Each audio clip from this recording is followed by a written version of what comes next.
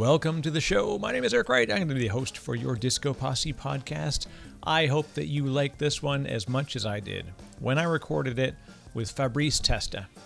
Fabrice is an author, an entrepreneur, an investor, and somebody who genuinely is using technology and business to bring good to the world. It was such a fantastic opportunity to really delve into his book, Super Entrepreneurship Decoded. I loved it so much that I actually read it multiple times in preparation for the interview, and it was just that good. So you definitely got to get a copy. Hit the links that are on the website episode page. You can also hit us up on the YouTube. Definitely reach out. I'm going to be running a contest on my YouTube channel. If you want to get a copy of this book, drop me a comment on the YouTube channel. It's youtube.com/Disco Posse podcast, and I'm going to be giving away a bunch of copies of this fantastic book. So just check the YouTube page for the details on that one. All right. And before, speaking of, how do we make stuff like that happen? It goes without saying that the fine folks that make this podcast happen include people like Veeam Software, who've been longtime supporters and who I support because they have a fantastic set of products. As far as data protection goes, they got you covered. Everything you need for your data protection needs, whether it's in the cloud, whether it's in containerized platforms, whether it's SaaS, whether it's on-premises, virtualized, even physical servers, all that stuff needs to be backed up and needs to be saved from things like ransomware and all sorts of naughty things that are going on in the world. So it could just be, Pete in accounting that accidentally deletes a file. It could be somebody who erases a Teams message that shouldn't have gone away. So get that stuff protected. All right, just go to vee.am/Disco Posse, and it's just that easy. vee.am/Disco Posse. And speaking of protection, make sure you protect your data when it's in transit as well. Easy way to do that is you can use great products like ExpressVPN. The reason why I use VPNs is because I like to make sure that I can do my best to protect my identity, protect my data, and also it's just fantastic for web testing if I need to test like remote location to make sure that it works as expected from different regions. So it's really, really great. I use ExpressVPN for that very purpose. If you want to check it out yourself, go to tryexpressvpn.com/Disco Posse, and you can get it for yourself. All right, this is Fabrice Testa. I hope you like the show. He is amazing. Get his book. Hey, hello, it's Fabrice Testa, and you are listening to Disco Posse podcast.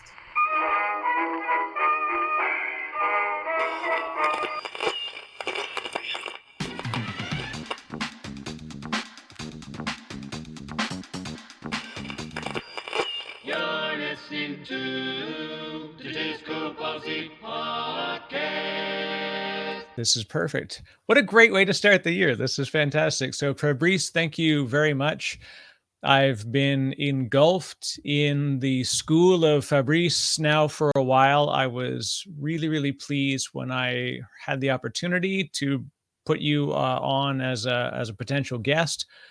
And I really, really enjoyed. First, I read your most recent book, which is the Super Entrepreneurship Decoded. Fantastic book. Went a lot through the rest of your history, of course, and leading up to that book.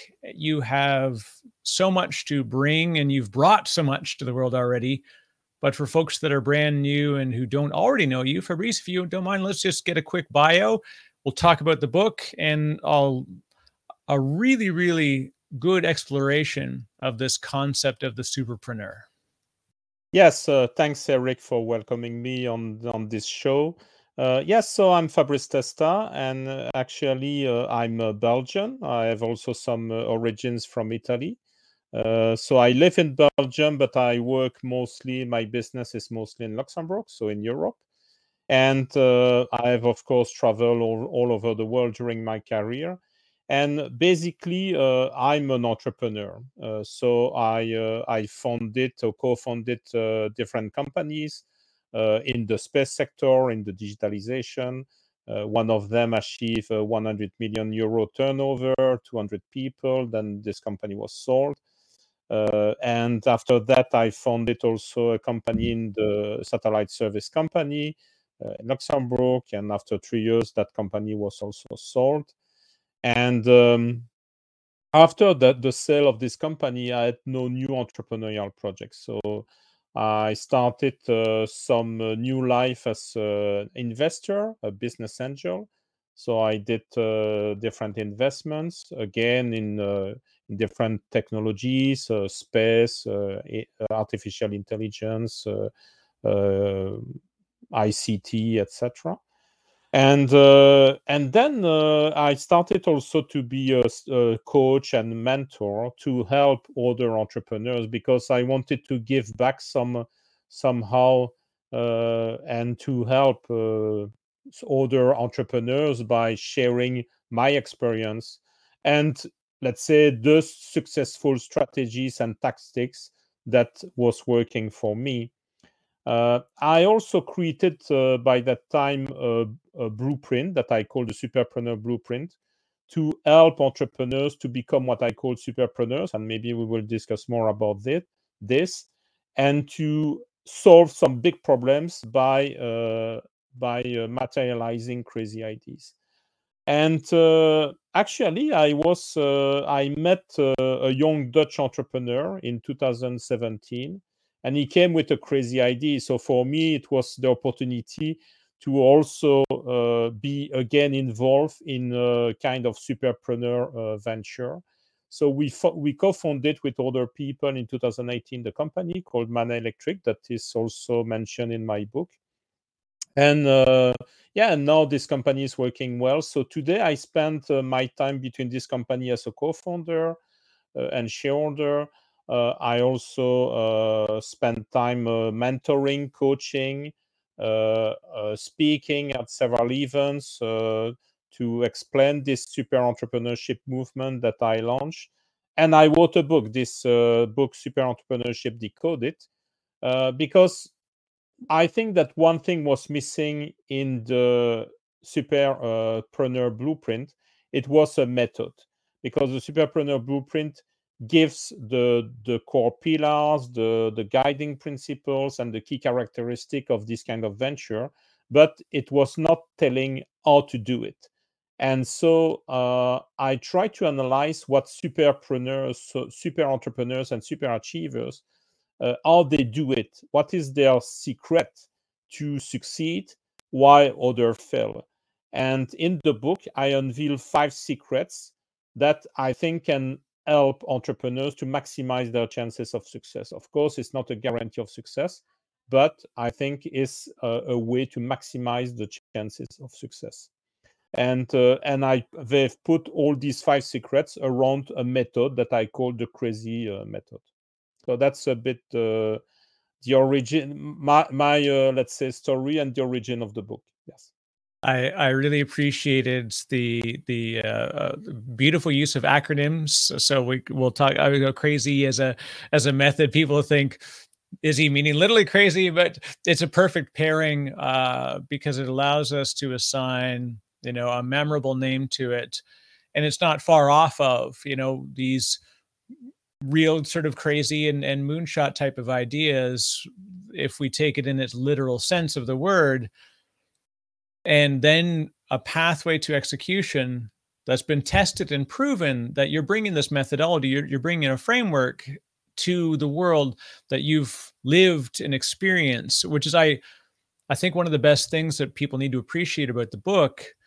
This is not a Harvard airplane MBA guide that you read between New York and Boston flights. This is a lived experience that's brought down and distilled into effective, meaningful steps that you can implement with great analogous references that are, meaningful and helpful. And of course, like I said, bring your personal experience. I trust it. I think as Nassim Taleb says, the greatest way to be a philosopher king is to be a king first and then a philosopher second. Too many times these days when you go through the business section or, these sort of self-help sections, it's a lot of people who are straight from school and their PhD year was writing, from research. And it's a beautiful thing. 10 years later, when they go back and revisit their early work, they're like, oh, wow, I was naive. a lot of times in what was written. So your book, first of all, tells a beautiful story, and that, and I mentioned before we talked, it is you telling the story. It really comes through as a person telling me how to achieve this from their own experience. And I said it's a refreshing change, because I've read a lot of books of this style that aim to do this, and they often come back as the same three things that I already sort of knew, and it's a little bit reinforcing, but it was very, very well done. So I honestly can't talk enough. We'll have links, of course, in all the show notes for people. They should absolutely pick up the book. Thanks, Eric. I really appreciate. It's always nice to hear nice words like this.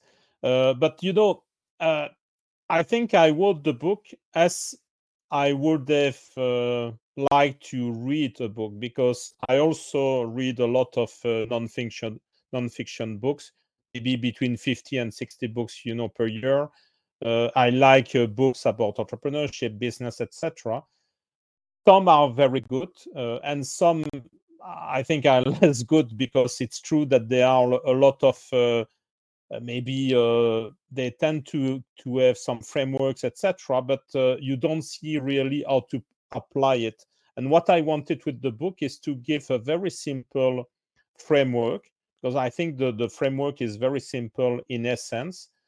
Now the difficulty is to apply it in real life, and it's why I provide in the book worksheets, so that people can apply, let's say, the principles of the book, try to answer a lot of questions, and try to put in practice the principles of the book. And it's also why I'm just launching by end of this month a companion course to the book, which will be called the Crazy Method Launchpad online course. And it's a online coaching program on 12 weeks.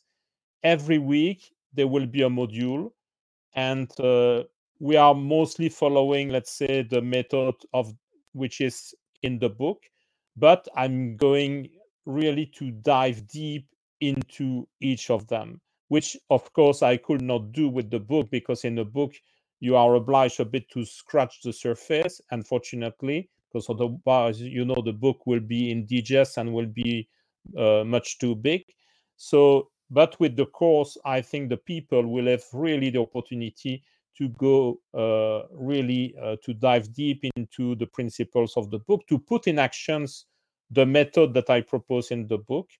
And hopefully, like this, they can really materialize their breakthrough potential.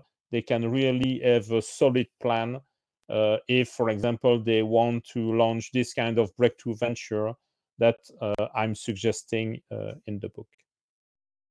The thing that we need to look at too, and that's why I appreciated the references throughout, and very specific stories that are called on from other parts of the industry as well, is the proof in execution elsewhere, right?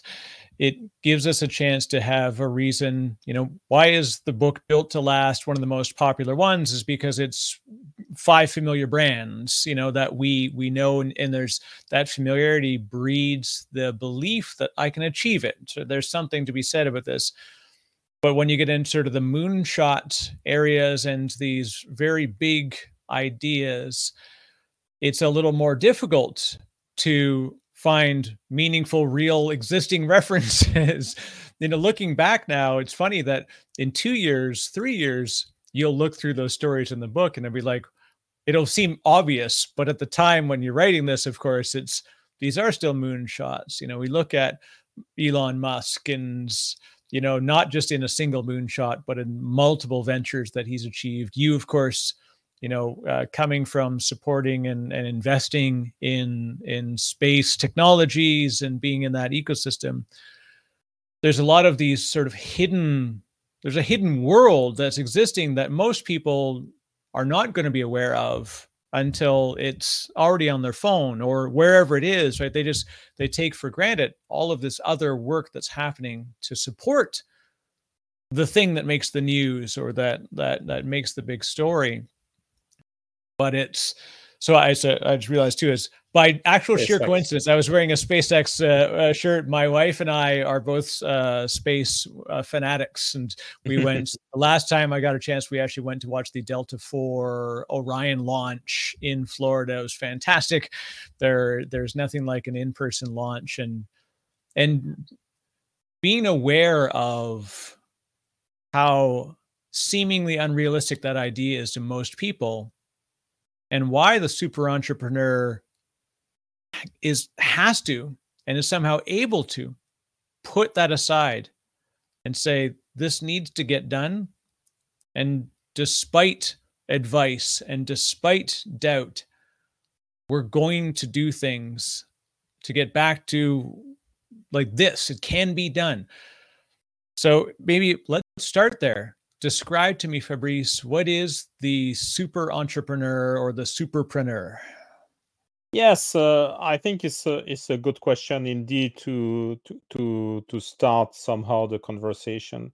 What I call super entrepreneurs are people that they want to solve some big problems, because I explained in the book that in 2007 we enter in what I call the age of exponential acceleration. So everything is really going very fast. Uh, Mostly technology is going exponentially, which is a good thing, because today we have many technologies that have achieved a good level of maturity, and they are used by these kind of innovators and inventors to build some amazing solutions. But at the same time, problems are also accelerating at an exponential pace of change. If you look at climate change, and you had, unfortunately, these disasters in Colorado, for example, I strongly believe that this is a consequence of climate change. And we see that we have now more wildfires, more floodings, etc. In Belgium, for example, we had terrible floodings in the summer. So I think that we must do something. And unfortunately, most of the conventional solutions have proven their limits. So it's time for radical solutions, what we call crazy ideas, crazy solutions, solutions that initially seemed impossible, But what I try to always explain is that today, at the age of exponential acceleration, nothing is really impossible. And at the age of the exponential acceleration, impossible becomes possible. And these kind of entrepreneurs, I call them super entrepreneurs, because they strongly believe that nothing is really impossible. And they are ready to dedicate 10 years, 20 years of their lifetime to solve such kind of big problems, and to come with some amazing solution that will solve these problems. And for example, to give a very concrete example to your audience, there is, for example, this guy in the book that I described, Giuseppe Scionti. He is Italian but living in Barcelona in Spain, and he discovered that he could use some technology used for 3D print human tissues, etc. That he could use the same technology to 3D print food. And so now he's using this technology to 3D print food. Imagine that today is, of course, still at very small scale, but imagine that tomorrow he can build machines that can scale. He can scale these machines to produce tons of food, like 3D, and 3D print tons of food. This could be really a big solution for solving hunger around the world, because today, unfortunately, in the world, many people, they have only access to one meal per day. So I think at the 21st century, and we are always saying, we live extraordinary times, etc., which is true. But how can we admit that today in our civilization, that some people, they have only access to one meal per day? So I think we need to come with some solutions, and it's not with the traditional solutions that we will do it, but with this kind of breakthrough solutions, it will be possible. And so it's why I call them super entrepreneurs. And just to be clear, I don't want to put to oppose, one kind of entrepreneur to another kind of entrepreneurs. I'm an entrepreneur and I respect all kind of entrepreneurship. It's just that these kind of people, I think they are super because they want really to solve big problems, to dedicate a big part of their lifetime to this, to work on moonshot, things that other maybe may think that are impossible.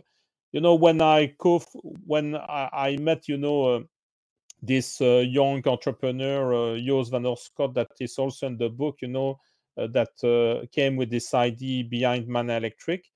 When I met him first, my first reaction was also to say, wow, it's crazy. He wants to turn sand into solar panels, into a machine. This is impossible. So my first reaction, and I'm also in this movement, but my first reaction was to say that's impossible. So our first reaction, because we have a linear mind, is to say it's impossible. And if we go to an exponential mind, then we see that everything is possible. Because in the exponential world, if you can go 10 times, if you have 10 doublings, it's a growth of 1,000. If it's 20 doublings, it's a growth of 1 million. It's 30 doublings is 1 billion growth. So it's going very fast. And today we see with this progress of technologies that many things are possible. So I think we need to have a mind shift, and to really shift our perspective and see, okay, if I would have a magic wand, how I will solve this problem. And it's what I recommend to innovators. If you would like to solve this problem, what will you do? Don't think that with possible solution. Just imagine if you could do it, how you will do it. Like, for example, I said this 3D printing machine, like we see in some science fiction movies, that the the foot is printed or appears directly like this. So, and this is really something that yes, we think with a magic wand that it could be possible, but today the reality is that it's probably feasible and it will happen. I'm pretty sure that it will happen in the coming years, that it will be at this scale. Well, and to take it back to this first principles thinking approach, which I think is obviously the fundamental to the folks that are achieving these sort of grand visions, is because they've gotten rid of linear thinking. They have to shed the belief that everything is 1 to 1.1. It truly is this sort of 0 to 1, go back to raw materials. And I think actually it was Elon Musk was recently on a Lex Friedman podcast. He talked about that the only way you can approach this is simply look at the costs of the raw materials, and the goal in the end is always to the cost of manufacturing will be as asymptotically close to zero above the raw materials. And it's just a matter of the work that you do to get closer to that raw material cost. And that's ultimately what led to battery technologies, and we're seeing this with solar.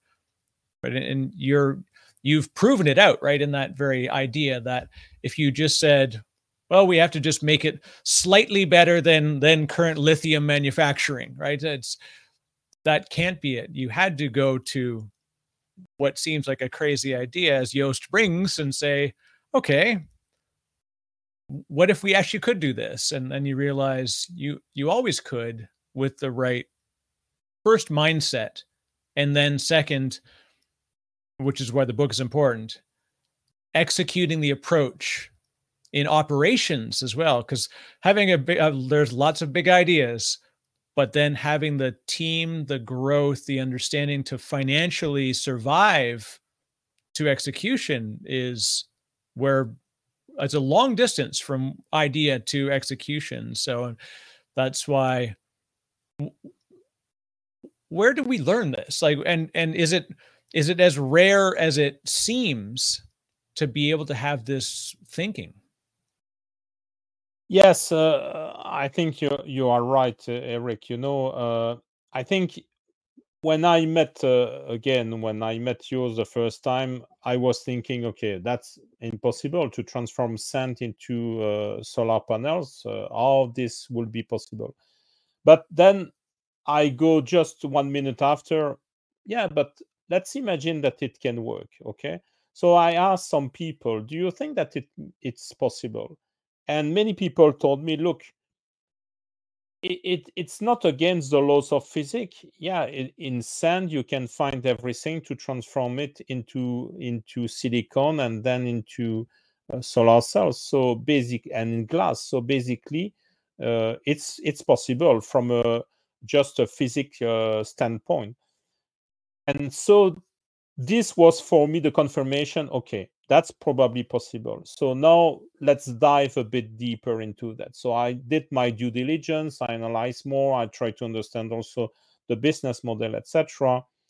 The what was the plan. I was also impressed by Yo's master plan. It's a notion that I explain also in the book. What were the big goals, etc. And to be honest, we are just following the big milestones right now. And and then you are right. I think an idea remains an idea until it is materialized.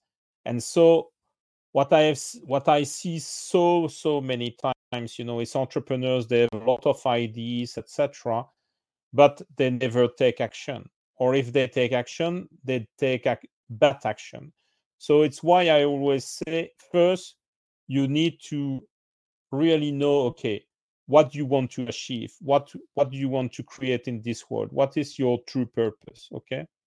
And after that, you need to trust your crazy ideas, that these crazy ideas will really allow you to materialize somehow your big dreams.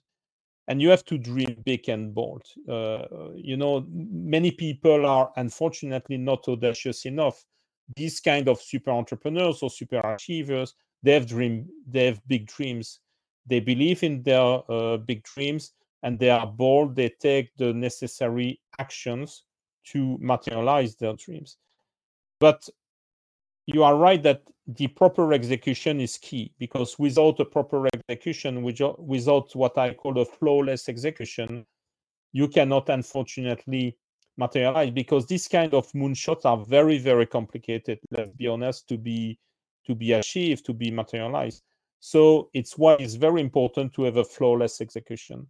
And these kind of super entrepreneurs and super achievers, they are master at execution. They really try to see anything that can hurt the business. And now one of the secret to succeed this flawless execution is to have a good preparation.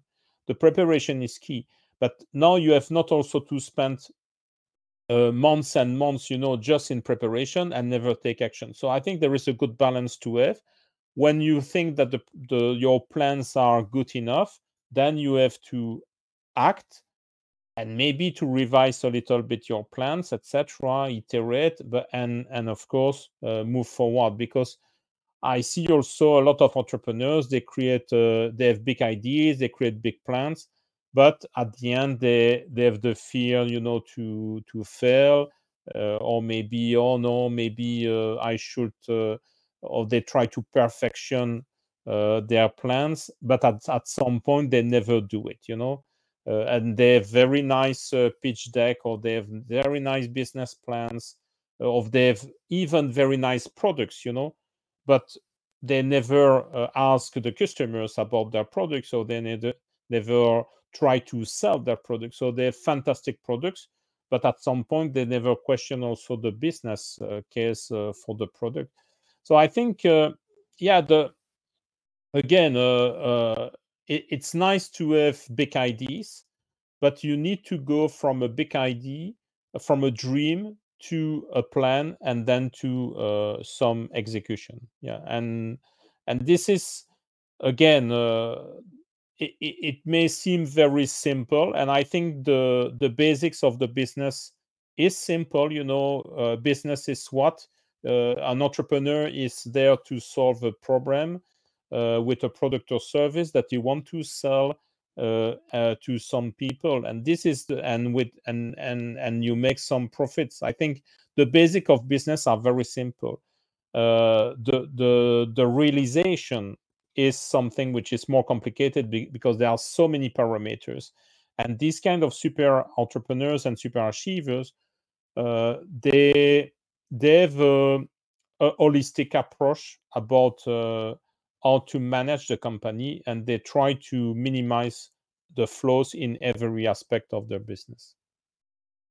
Now, you bring up a very important point when without customer validation, this is quite often the death knell for product management and bringing products successfully to market. Because if they wait too long before they expose to their buyer, and their user, their true technical consumer, they go far down the path to what they believe is the correct thing to build or method to use.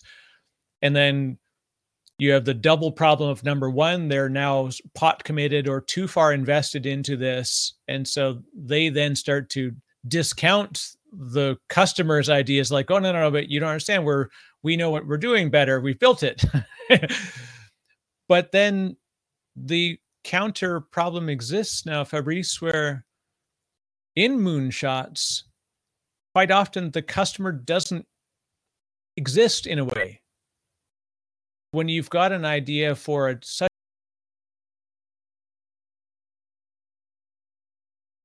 do have a long plan as to when a customer will be able to test it. How does that gap get bridged in your experience, dealing with very early emerging tech? Yeah, that's of course a good question, and it can be a problem. Actually, it's also something which is well known, and that I re-explain also in the book, is the technology adoption life cycle. So initially, I think for this kind of because mostly what I describe in the book are what is called deep tech, companies.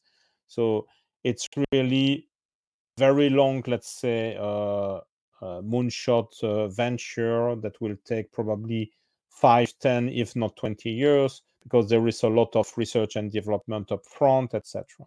And for these kind of deep tech companies, generally what you need is to have the validation, at least a kind of validation or pre-validation from early pioneers.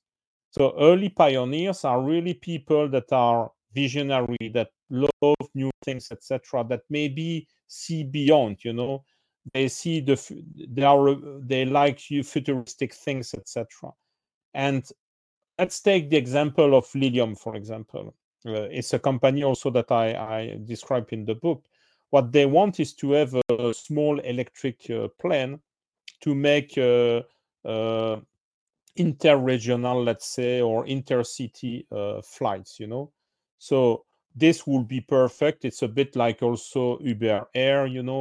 So it's Right. this kind of companies that want to make some flight taxis, etc. And you are right. Is there today customers? No, but there are some people that they may question some people and say, look, if this would be available, will you take it? Will you be able to pay for it? And I think there are many people that will say, yeah, I love you. That, for example, in LA, where there is a big traffic jam, maybe I would have the possibility to fly instead of going on the road. I will love it, and I will be ready to pay for it. So I think you can always find some people that at least validate your, let's say, value proposition. Now, the difficulty for these kind of companies is that after to have the pioneers, or what we call the early majority, that will adopt, let's say, their product, it will be to go to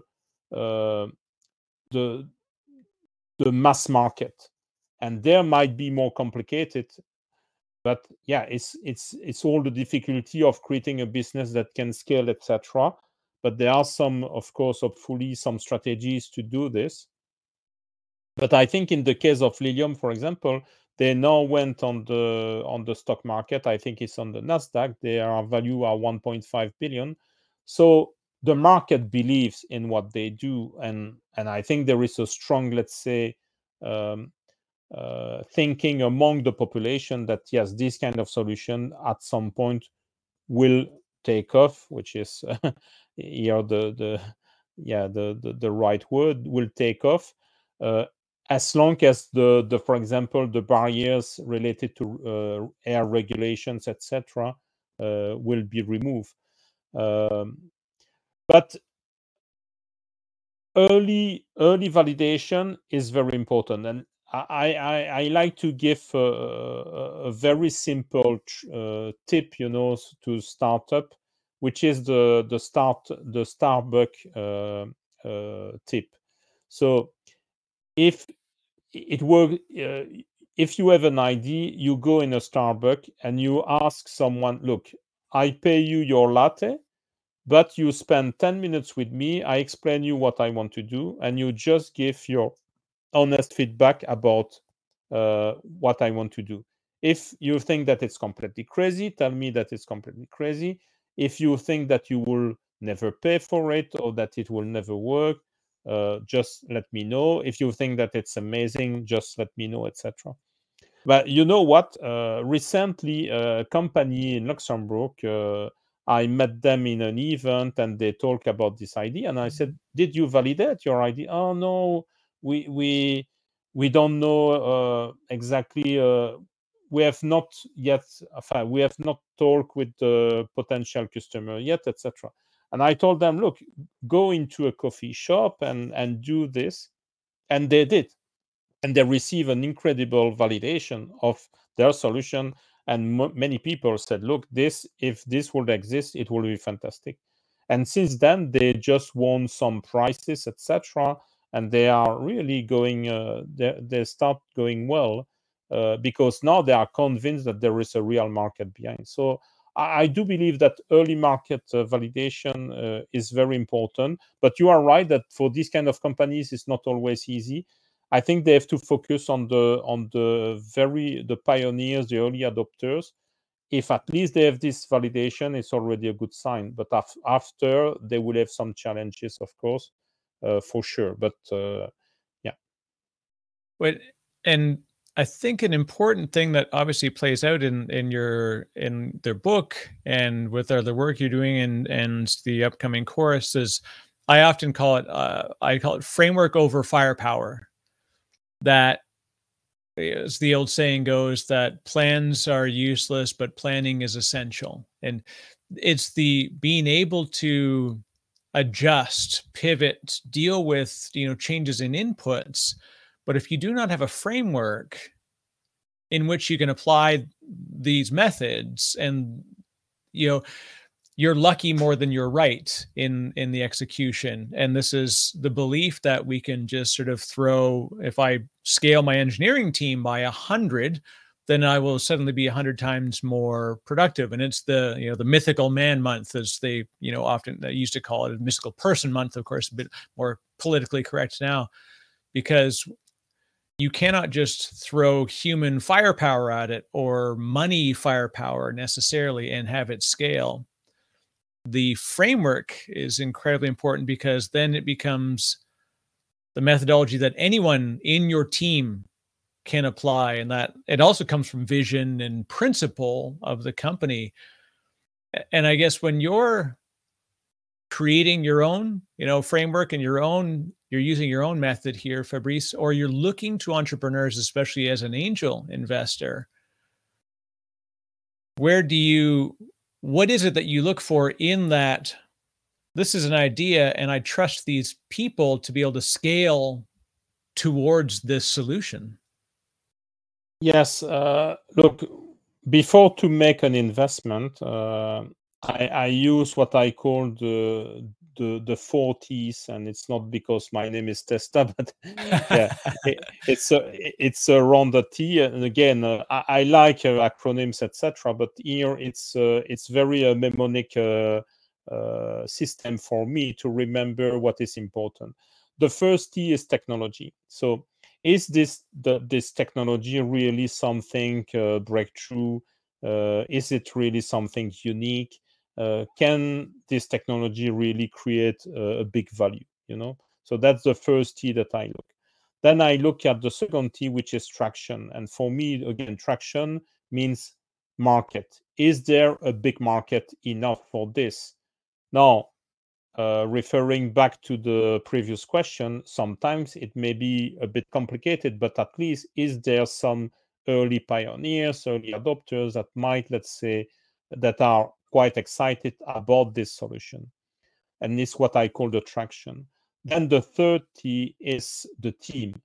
Is there a team able to materialize this big idea within this big market? Because for me, this is essential is the execution. Is the team able today, or maybe with some other people, to execute the vision? And then the fourth T is the timing. Is it today the right timing for it? Is it too early or is it too late? It's a notion that I explain also in the book, because I think this is really paramount. And there is a famous person that unfortunately I forgot his name, but he did an analysis of many ventures, what were their success factor, etc. And among, let's say, all these the startups, etc., I think the video is available on YouTube. He found that actually timing was the key success factor. So yeah, because why? Because sometimes, some people, they have a very good idea, but they come too early, and they are going to burn a lot of money before the market is ready. It's maybe a bit the case, for example, of Lilium that I was talking previously, because I think they have a fantastic solution, but today the market is not fully ready. So they need a lot of cash. And it's why, for example, they did an IPO to have enough cash. If you are too late for the market is already over, and that's done. I think probably you will have some late people that might, let's say, what we call the late majority, that might eventually buy your solution, but the market is over, so it's finished. So I think the proper market, the proper timing is very important. And what I have observed is that most of these super entrepreneurs, they are able to really sense, okay, what are the moods of the time? When is the right timing for it? And they launch the solution at the right timing. For example, I think Elon Musk, he was a master in that. When he launched Tesla, I think he really perceived that there was something missing on the market, that it was a time for electrical vehicle, but there was a need for some a new kind of electrical vehicle, etc. So, and he was right. When he launched SpaceX, and you have Udi with SpaceX, he was also, I think he was also in the right timing, because there was all the start of the new space, etc. There was many projects of multi-constellation, etc. And he was right to say, okay, if I can have a solution which is maybe cheaper, etc., I can give a boost into this new space age. So I think the timing is very important. So I use these 4 T's: the technology, have the right technology, the right market, the right team, and the right timing. And for me, these are the basics. After that, of course, there are many things, but I think these are the 4 basics. And if at least a company has these four green lines into these 4 pillars, then for me, I can try to investigate a bit more. Yeah, the timing is very interesting, and it's difficult to know until you're on the other side of it. But if we take anecdotal experience, combine it with data, and I believe that we are going to be better, and we are today better at predicting that timing and ability to execute into that market. versus us. And of course, I brought up Built to Last. The funny thing about Built to Last is most of the stories in Built to Last actually led to pretty deep failures years after the book had come out, because the markets completely shifted away. And it was sort of that idea that while they were successful in this pivot of those companies, they then failed to pivot soon after, and they suffered because of the belief that it was now stabilized, and they languished. What they believed, they'd already achieved what they needed to do to survive. But survival, like most things, is a continuous effort. And especially in business, when you've got funding, in the end, they often say it's like, startups fail for two simple reasons: the money runs out, or the founders give up. Yeah, exactly. Yeah, a dispute between the founders, or they give up, or the lack of cash. Yes, these are the two main reasons for sure. But the 4 T's that you talk about are the reason why the second part will occur most likely, right? It's just because, we've seen, we joke about pets.com and the original .com era. They all would have been fantastically valued and successful today, of course, but we've now succeeded on the backs of their failure. And I think that's what, as humans and as learners in business and in tech, if we take those learnings and we say, if given the right timing, if we change the approach, if we go back to first principles, could we bring this back to the market and be successful in it? And it's good. I like that entrepreneurship, as well as being celebrated.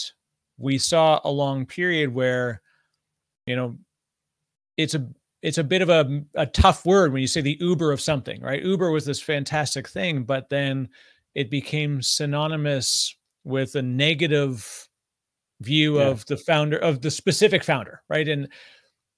And that shouldn't, like, that story was unfortunate because it truly did taint the incredible thing that was done to change a market, to create something that just didn't exist.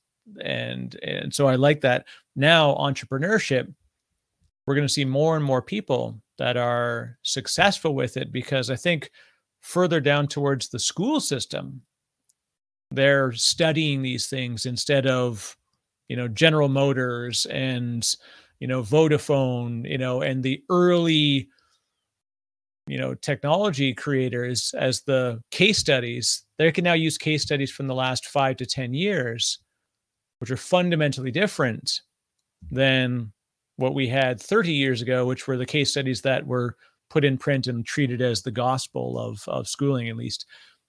And I'm curious on this one, Fabrice, is there enough further down in even like in high school and secondary education that is being done to make entrepreneurship a viable future for people? I feel like we're still not there yet, but I'm curious your experience as well, talking to especially early founders. Yes, I strongly believe that we need more entrepreneurship, and not only to create profit ventures, but also non-profit ventures. I think anyway the same principles of entrepreneurship can be applied also for non-profit. So we need more people with an entrepreneurship spirit. And I think when you have an entrepreneurship spirit, uh, you can achieve anything you want in life, because you have some capacity to convince others. You have some um, tolerance, let's say, to risk, and maybe to again things that impossible things are possible. And unfortunately, I don't think that today the education system prepares enough for entrepreneurship, at least at primary or secondary school. Of course, after that, there are some masters in entrepreneurship, etc. But yes, when the children are very young, I think there should be more kind of entrepreneurship, which is teach to our children. So for example, to learn them how to make great presentations, how to pitch, how to maybe have a small business, which can be a profit or non-profit, but at least to try to put in place a project. So project management is very important. How to test their hypothesis, how to make experiments. That failure is not a problem. I think there are many notions that could be to learn. For example, the technology, the exponential technologies. It may seem complicated, but it's not. A 3D printer is not so expensive, and they could play with a 3D printer to build stuff, etc. AI, for example, coding in Python, etc., is also not expensive. So I think there are many things that could be teach virtual reality, and we are there is all today this metaverse, etc. Again, just simple, glasses, etc., or helmet, for virtual reality is not so expensive. So I think today, again, because in this age of exponential acceleration, we also see a decrease of many costs, etc. So it's the zero marginal cost society that has been well described by Jeremy Rifkin. And so today, many of these technologies are not so expensive if you want just to experiment a little bit. So why not to create in schools some kind of living labs, where children they can play with this. They can also try to put in place some projects, then to pitch their projects in front of an audience, etc. Maybe to fundraise also, because sometimes they ask to the parents or they ask to the teachers, but why not to the children themselves? To try to fundraise for their school. I think if and we should also learn the principles of personal finance, to children, because it's something which is also not teach. And I think it's unfortunate. So I think there is a lot to do in that space, yes, for sure. Yeah, you are speaking the words that I think of, and it's said so well too. This idea that there are things that we do not teach, and I guess there's an assumption that the parents, it's on the parents to teach these principles, but in the end, if it's not promoted through the school system where they spend the majority of their time learning, where that's the most formal part of their day-to-day education, by the time the parents get around to it, they've spent a day learning or a day in some kind of programmatic, method.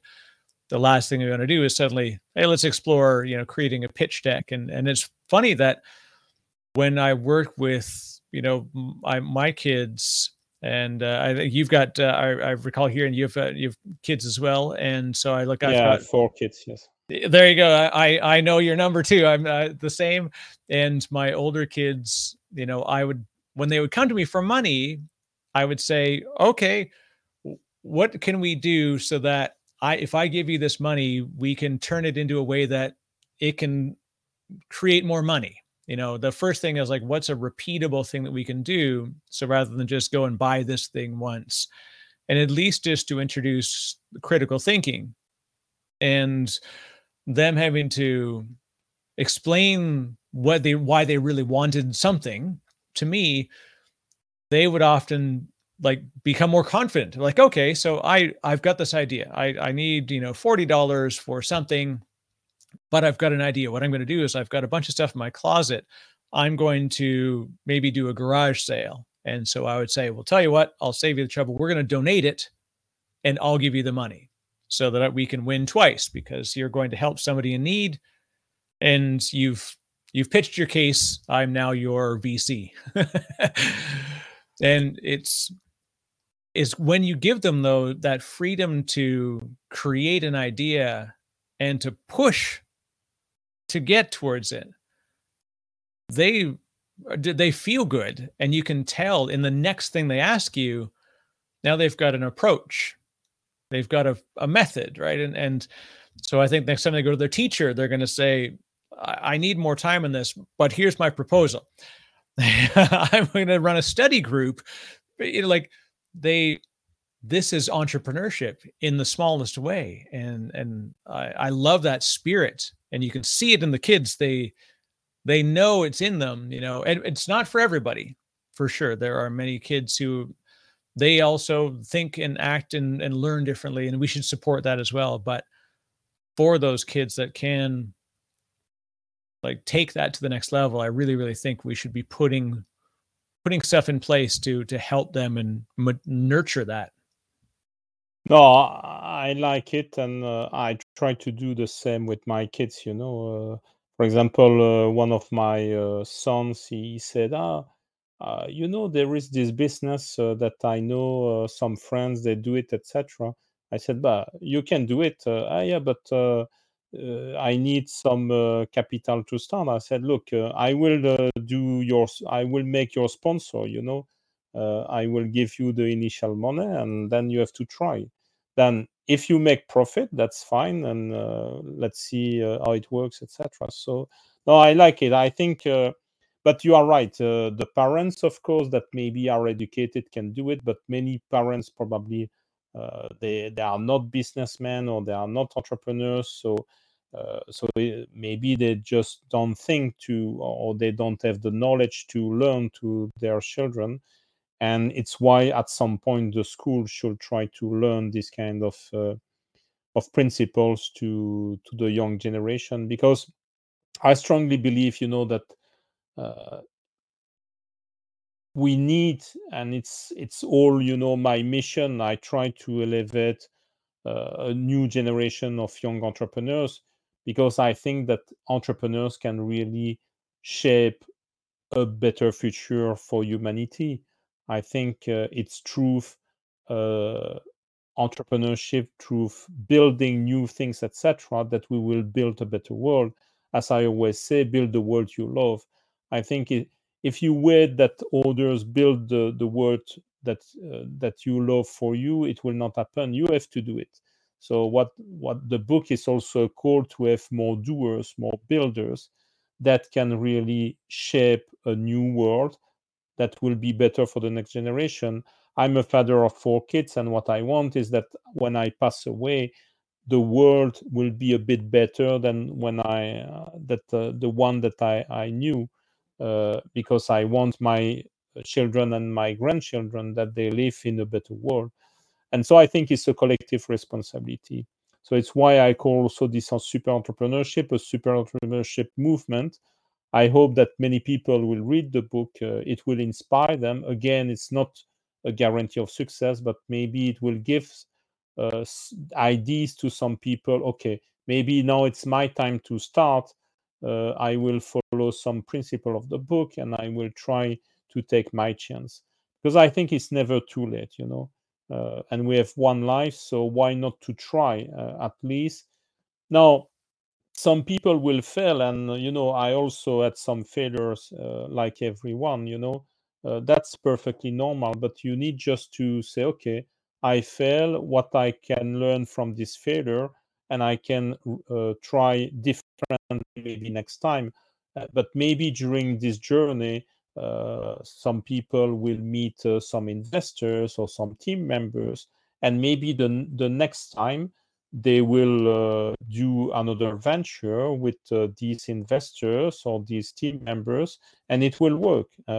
So I think that's normal. I think failure is part of the journey, but it's not a reason to not try. And I think we need more people that try new things, try to change how things are done. So we need more game changers at all, let's say, levels of the society. We need more game changers, people that don't accept the status quo. I think there is too much complaints, too much acceptance, let's say, how things are done. And again, at this age of exponential acceleration, everything is going fast, and there is no reason why we could not do things differently and change how the world is going. again, I think the world is, there are many things that are going well. So I'm not pessimistic at all. I think we live probably much, much better than 100 years ago, for sure. But there are anyway many problems. And I think it's the collective responsibility of all of us to try to find some solutions to solve these problems. Yeah, it's an interesting quote is from Penn Jillette of the magician duo Penn and Teller, and he says two things are invariably true: the world is getting better, and people think it's getting worse. Right? There's Yes.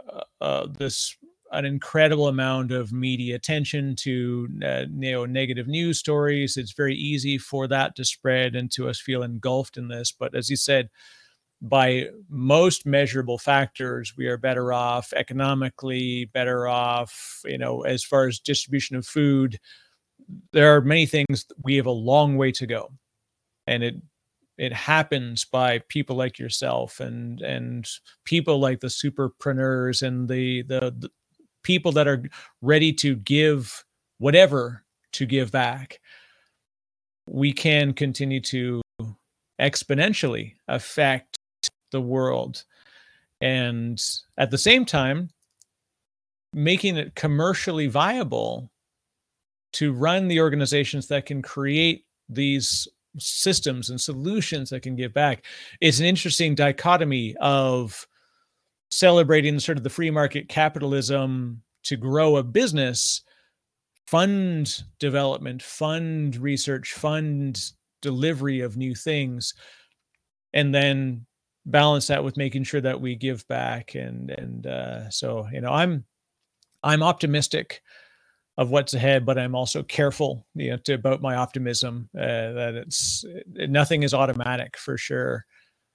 You brought up a great point, Fabrice. I'd like to quickly touch on this too. Failure is an important part of the process, and we've all, had levels of failure at some point in our life. For those early entrepreneurs, do you find, is there any risk that a lack of exposure to failure can be problematic, I'd say, for them as they begin this entrepreneur journey, because they're maybe not prepared for that first hit, that first thing that could set them back? How do you prepare somebody for adversity when they haven't experienced it yet? Yes. Look, let's be honest. Who likes to fail? I think nobody, I think we all like to win and to never fail.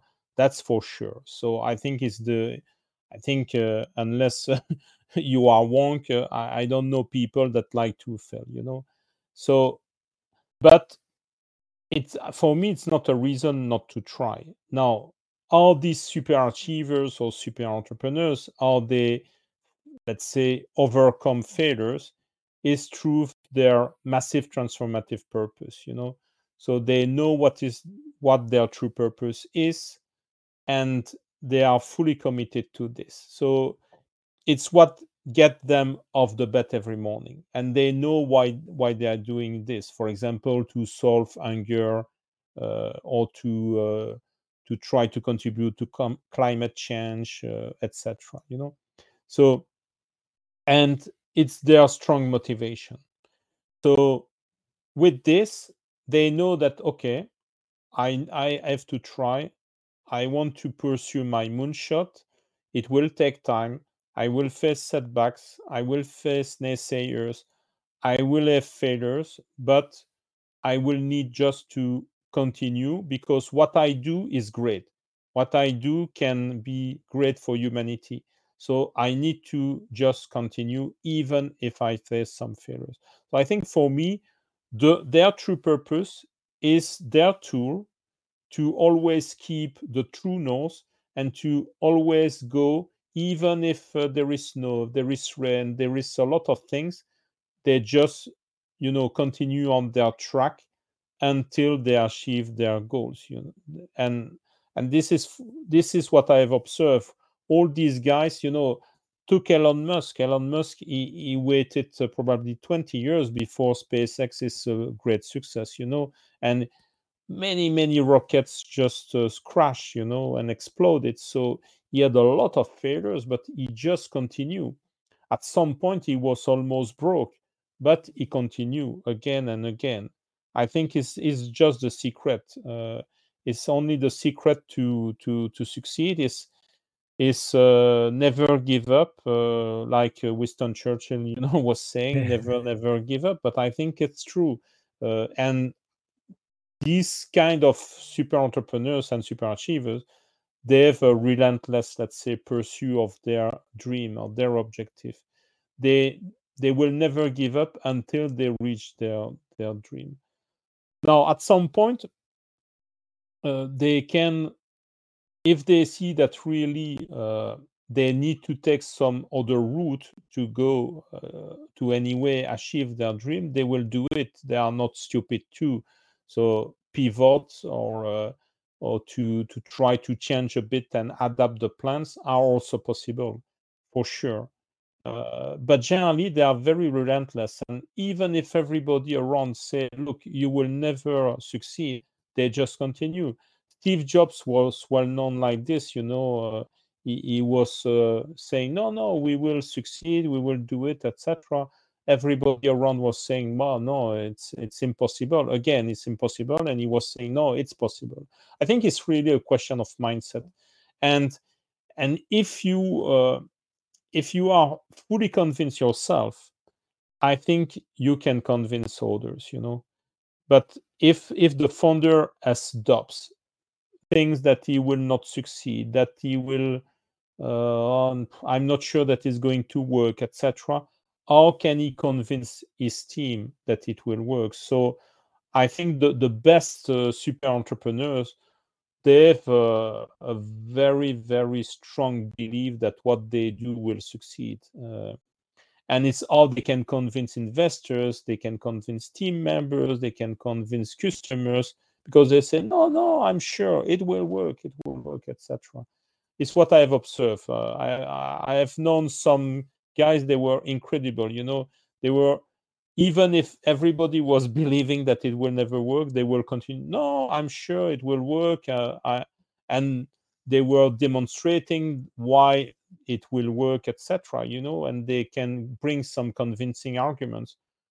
So just people follow them, why? Because dreaming is nice too, and so you try to also believe in these dreams too, because you want to be part of this big dream. Because if you don't have big dream yourself, but you want to help someone else maybe to make their dream come true. So I think that's something which is fascinating. Oh, definitely. And the most important thing, and why I will implore people to pick up the book, and I'm actually going to, I'll say that I'm going to, throughout, either through the blog or through social media, I want to make sure that people get access to this. So I'm going to Thank you, Rick. offer up to buy up a few copies myself on people's behalf and make sure that I get more people exposed to this. If you take something that's executed successfully at scale and bring it down to a human level, that's what makes day-to-day entrepreneurship accessible. If we use the practices and the successes from incredible moonshots and bring them down where there's less risk and there's less things, but use the methods, this is fantastic, right? It's much harder to take traditional business methodologies and then scale them into an area where no one's been exposed before. This is why it's such a beautiful opportunity to take the lessons from the book and then put them into day to day. And when I read it, it immediately made me want to revisit a few things that I've got active. I'm an advisor to a startup, and I'm doing other things, and it lit up an incredible, creative spark in me to shed the unnecessary things that are being worked on, and let's go to core principles. Let's go to what needs to get done. So I found it to be a very, very inspiring read, and I sure hope that other folks do. And it's funny, just to further that one thing you talked about, SpaceX landing rockets. I use this in presentations all the time recently at customer, talking about how today is stuff that we see as normal was not that case, 2 years ago even. Let's say because Blue Origin, they sent people to the edge of space and back, and they landed the rocket. So they land the first stage of the rocket, and that wasn't even in the news because it's normal now. So SpaceX has normalized landing the first stage of a rocket, which was unfathomable 5 years ago. No, for sure. And if I tell you that there is a way to land rockets without using any fuel, because SpaceX is using fuel, to Right. land rockets. But if I tell you that there is today a mean to do it without using any fuel, so a very sustainable way to reuse rockets, will you believe me, or will you say that is impossible? I can tell you that it's possible because I'm now part of a venture, which is a German entrepreneur, a fantastic super entrepreneur, uh, and he just demonstrated very recently with a drop test on a small scale that it works. It's a kind of inflatable uh, parachute, if you want, that envelope, let's say, the rocket, and it works, but it's not using any kind of fuel, etc. So it's a fully sustainable solution to reuse rockets.